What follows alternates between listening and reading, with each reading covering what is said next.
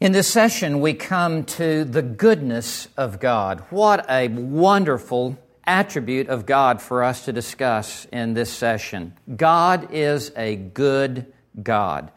In fact, He is so good that His name in our English language, God, comes from a derivative from the German word for good. God, good, there is much overlap there. God and good are virtually synonymous words in our language. He is so good that even our most common name for Him means good.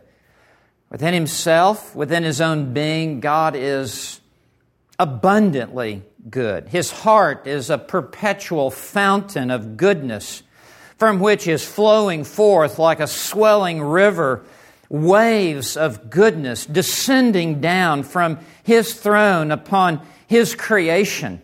He is good. He is the source of all good. He is the supply of all good.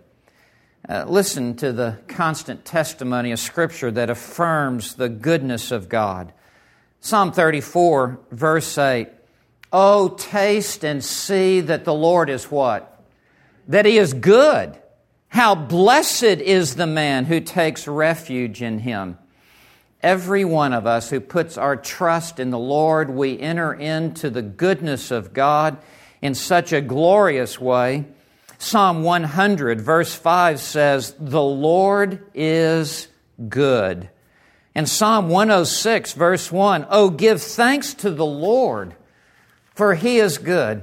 There should be a continual testimony of thanksgiving ever flowing from our lips as we ponder and consider the many facets of the goodness of God in our lives. Now, this word good means that He is so benevolent. He is so kind. He is so merciful. That God is so charitable. He is so generous. He is so giving. He is so caring for us, His creatures. Zechariah 9, verse 17 says, how great is His goodness. It's not a small goodness. It is a great goodness that He possesses. Everything about God is great, right? And His goodness is great.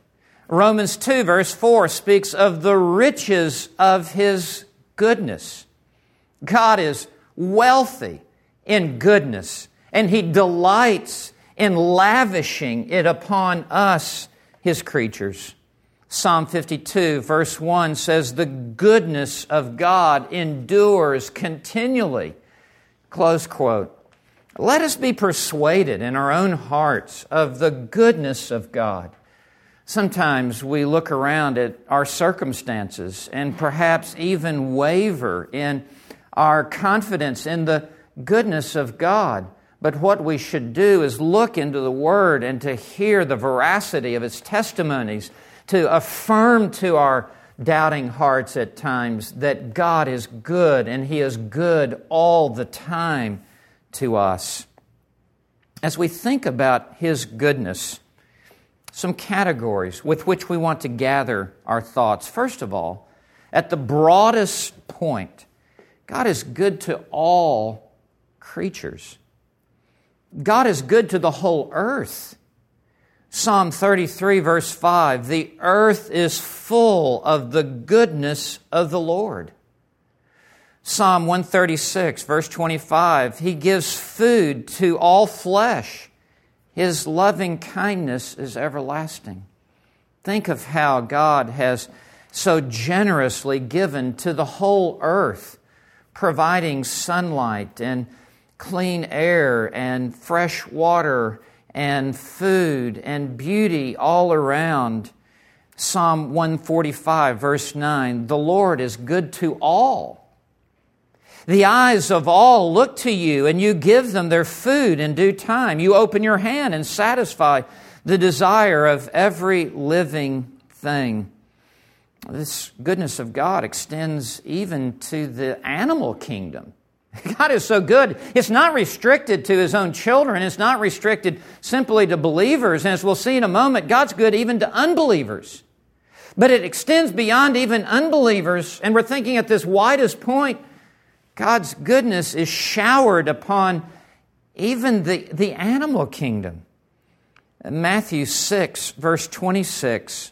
Look at the birds of the air, that they do not sow, nor reap, nor gather into barns, and yet your heavenly Father feeds them.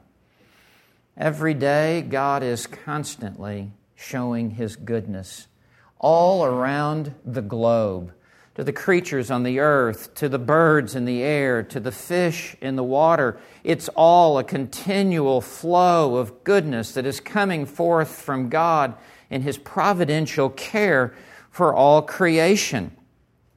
Job 38, verse 41, this is God Himself speaking, and says, "Who prepares for the raven its nourishment when its young cry to God and wander about with food?" Who feeds that raven? Who is able to crawl up the side of the cliff right there where the raven has built a nest? It's inaccessible to man. No man can even be able to get to the raven's nest.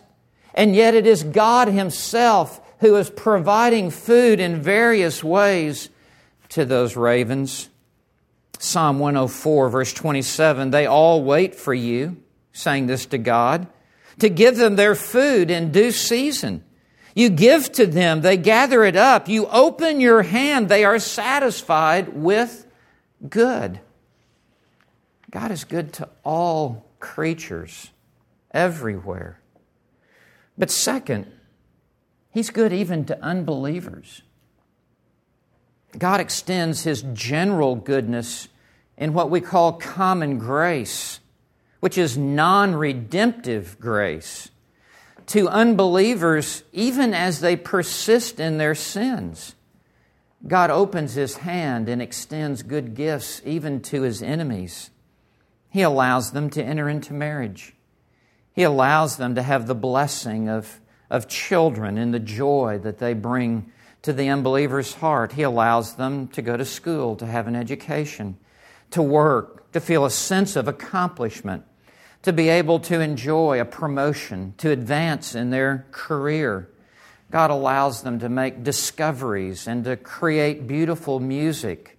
God, in His goodness, allows them to go on trips, to be able to see the beauty of all that God has made. He does not hide it from their eyes. He puts it on display even for their enjoyment. He allows them to have relationships, to have friends, to have supporters. He allows them to enjoy His good weather that He provides and to have the benefits of medicine. He allows them to read. He allows them to enjoy architecture and construction and go to sporting events and to observe art. This is the goodness of God even to unbelievers.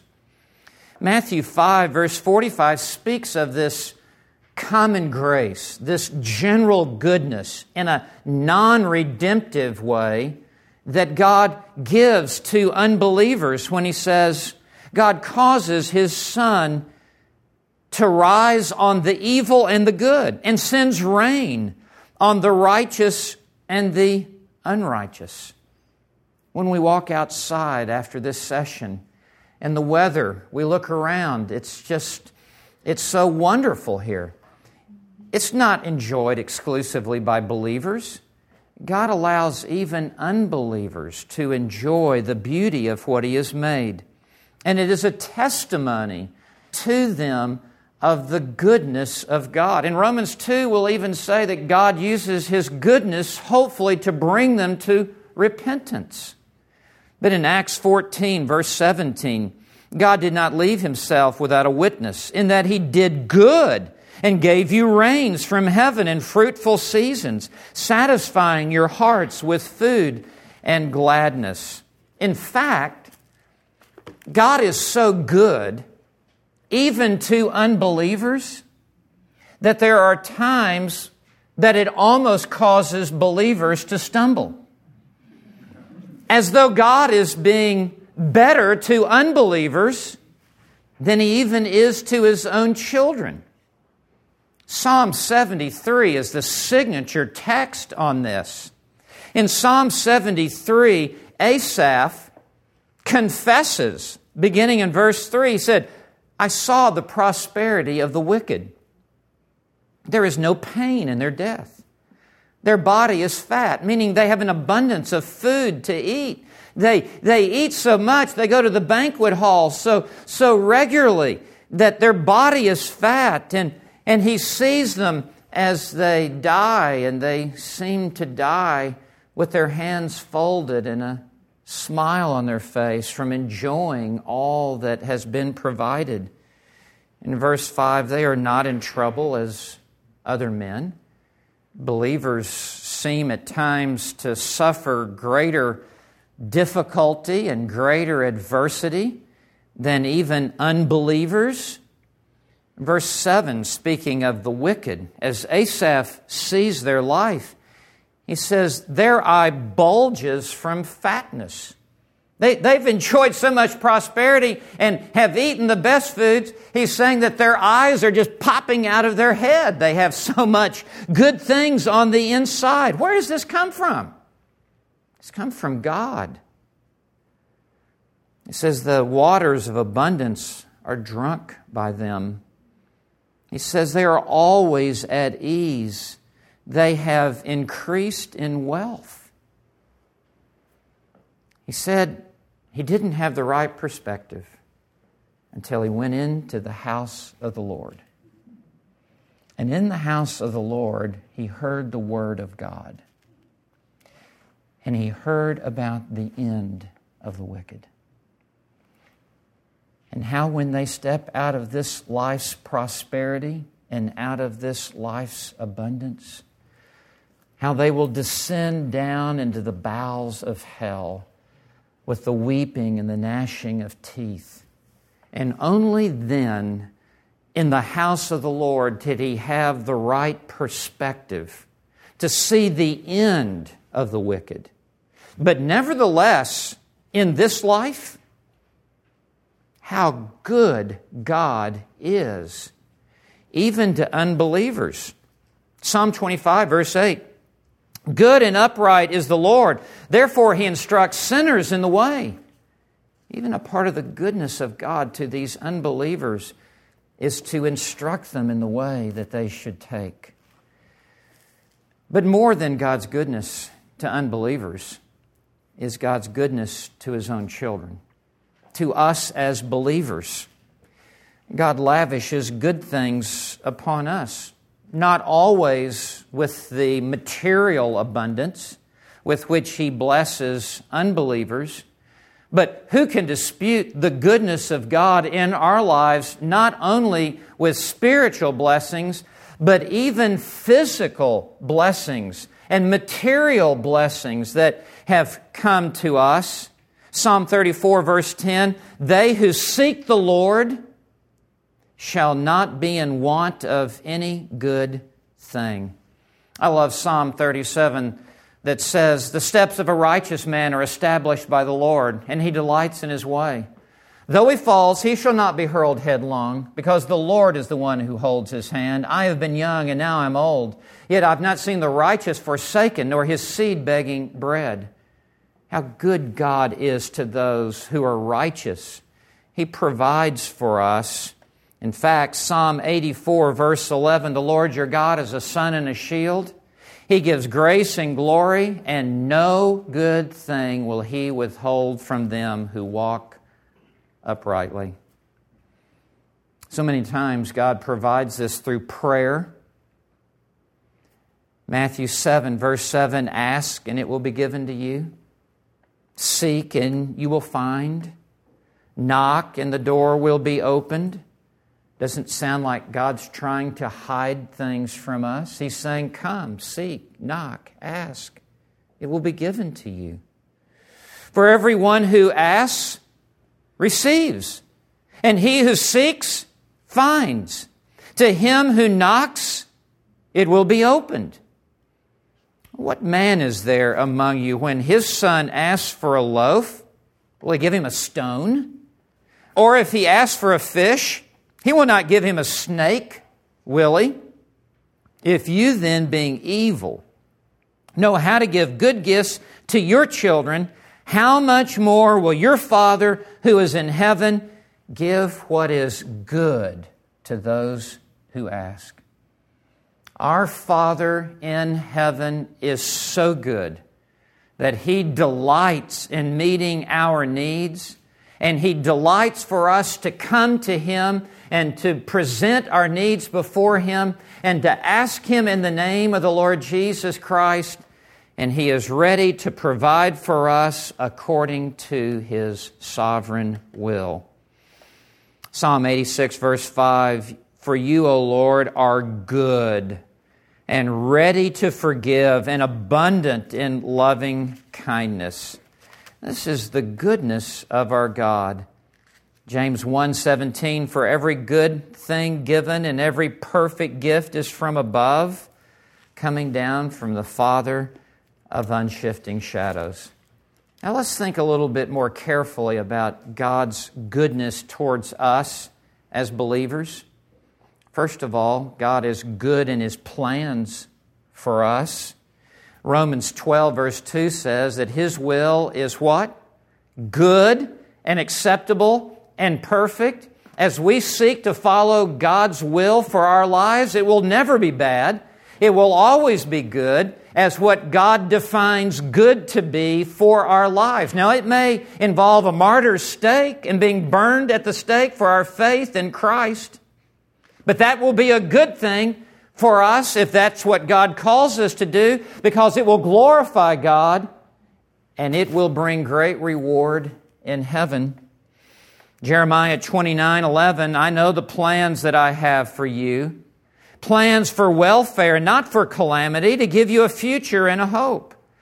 In fact, God's plans are so good that we read in Ephesians 2, verse 10, "We are His workmanship, created in Christ Jesus for good works, which God prepared beforehand that we should walk in them." There's a sense of destiny about every day of our lives, that God has already gone into our future. He's gone ahead, and He has prepared good works for us to walk in. What a sense of fulfillment and satisfaction we have in our Christian lives, because God has prepared good works for us to do. He's good in His plans. Yes, He is. He's good in His providence. Not only does He have these plans, but He has the sovereignty to bring them to pass. And we know in Romans 8:28 that God causes all things to work together for what? For good, to those who love God and who are called according to His purpose. Even our trials work for our good. Even our adversity works for our good. And the next verse tells us what that good is. It is to be conformed to the image of His Son. Can you think of a better good for your life than for you to become more like Jesus Christ? God simply uses our trials like a chisel to remove out of our life everything that doesn't look like Jesus. They once asked Michelangelo, when they brought him that big block of marble, and from it he chiseled the greatest statue that's ever been made, the statue of David. They said, how did you do that? He said, "I just removed everything that did not look like David. And what was left was David." That's what God's doing in our sanctification. He's removing everything that does not look like Jesus, does not sound like Jesus, does not walk like Jesus. And He uses the chisel of trials and adversity along with His Word and His Spirit.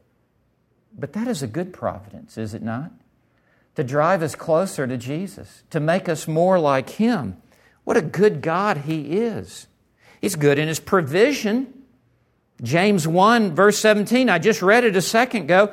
Every good thing given and every perfect gift comes down from God above. God is providing for us the basic necessities of life. And sometimes He's just so good, He lavishes His goodness upon. He almost spoils us at times. He's so good to us. No good thing will He withhold from them that walk uprightly. He's good in His protection. Nahum 1:7, the Lord is good, a stronghold in the day of trouble. How many times has He been a stronghold for you? As you have run to Him and run into Him, and worry has had to stay out, and anxiety has had to stay out of that castle of grace when we run to the Lord. He's good in His patience towards us. How long-suffering has God been with us? Say, how many times did you hear the gospel before you were saved? How patient of God towards us. And how long-suffering is He as He has waited upon us, as He's worked by His grace to take us to the next level spiritually. He's good in His pardon. He is so quick to forgive us, to wipe the slate clean, to wipe away all of our sins. No wonder when we come into the house of the Lord, we should always be singing praises to His goodness. Jeremiah 31:12, they shall come and sing in the height of Zion, streaming to the goodness of the Lord. God is so good to us. Let us never doubt His goodness. One of Satan's greatest ploys is to cause us to doubt the goodness of God. That is a lie that has been hoisted against us. Let us repel it with a shield of faith and the breastplate of righteousness. Let our feet be shod with the preparation of the gospel of peace. Let us gird our loins with truth. Let us have on the helmet of salvation. Let us take the sword of the Spirit, which is the Word of God. Let us resist any doubts whatsoever of the absolute goodness of God to all creation, but especially to us, His children.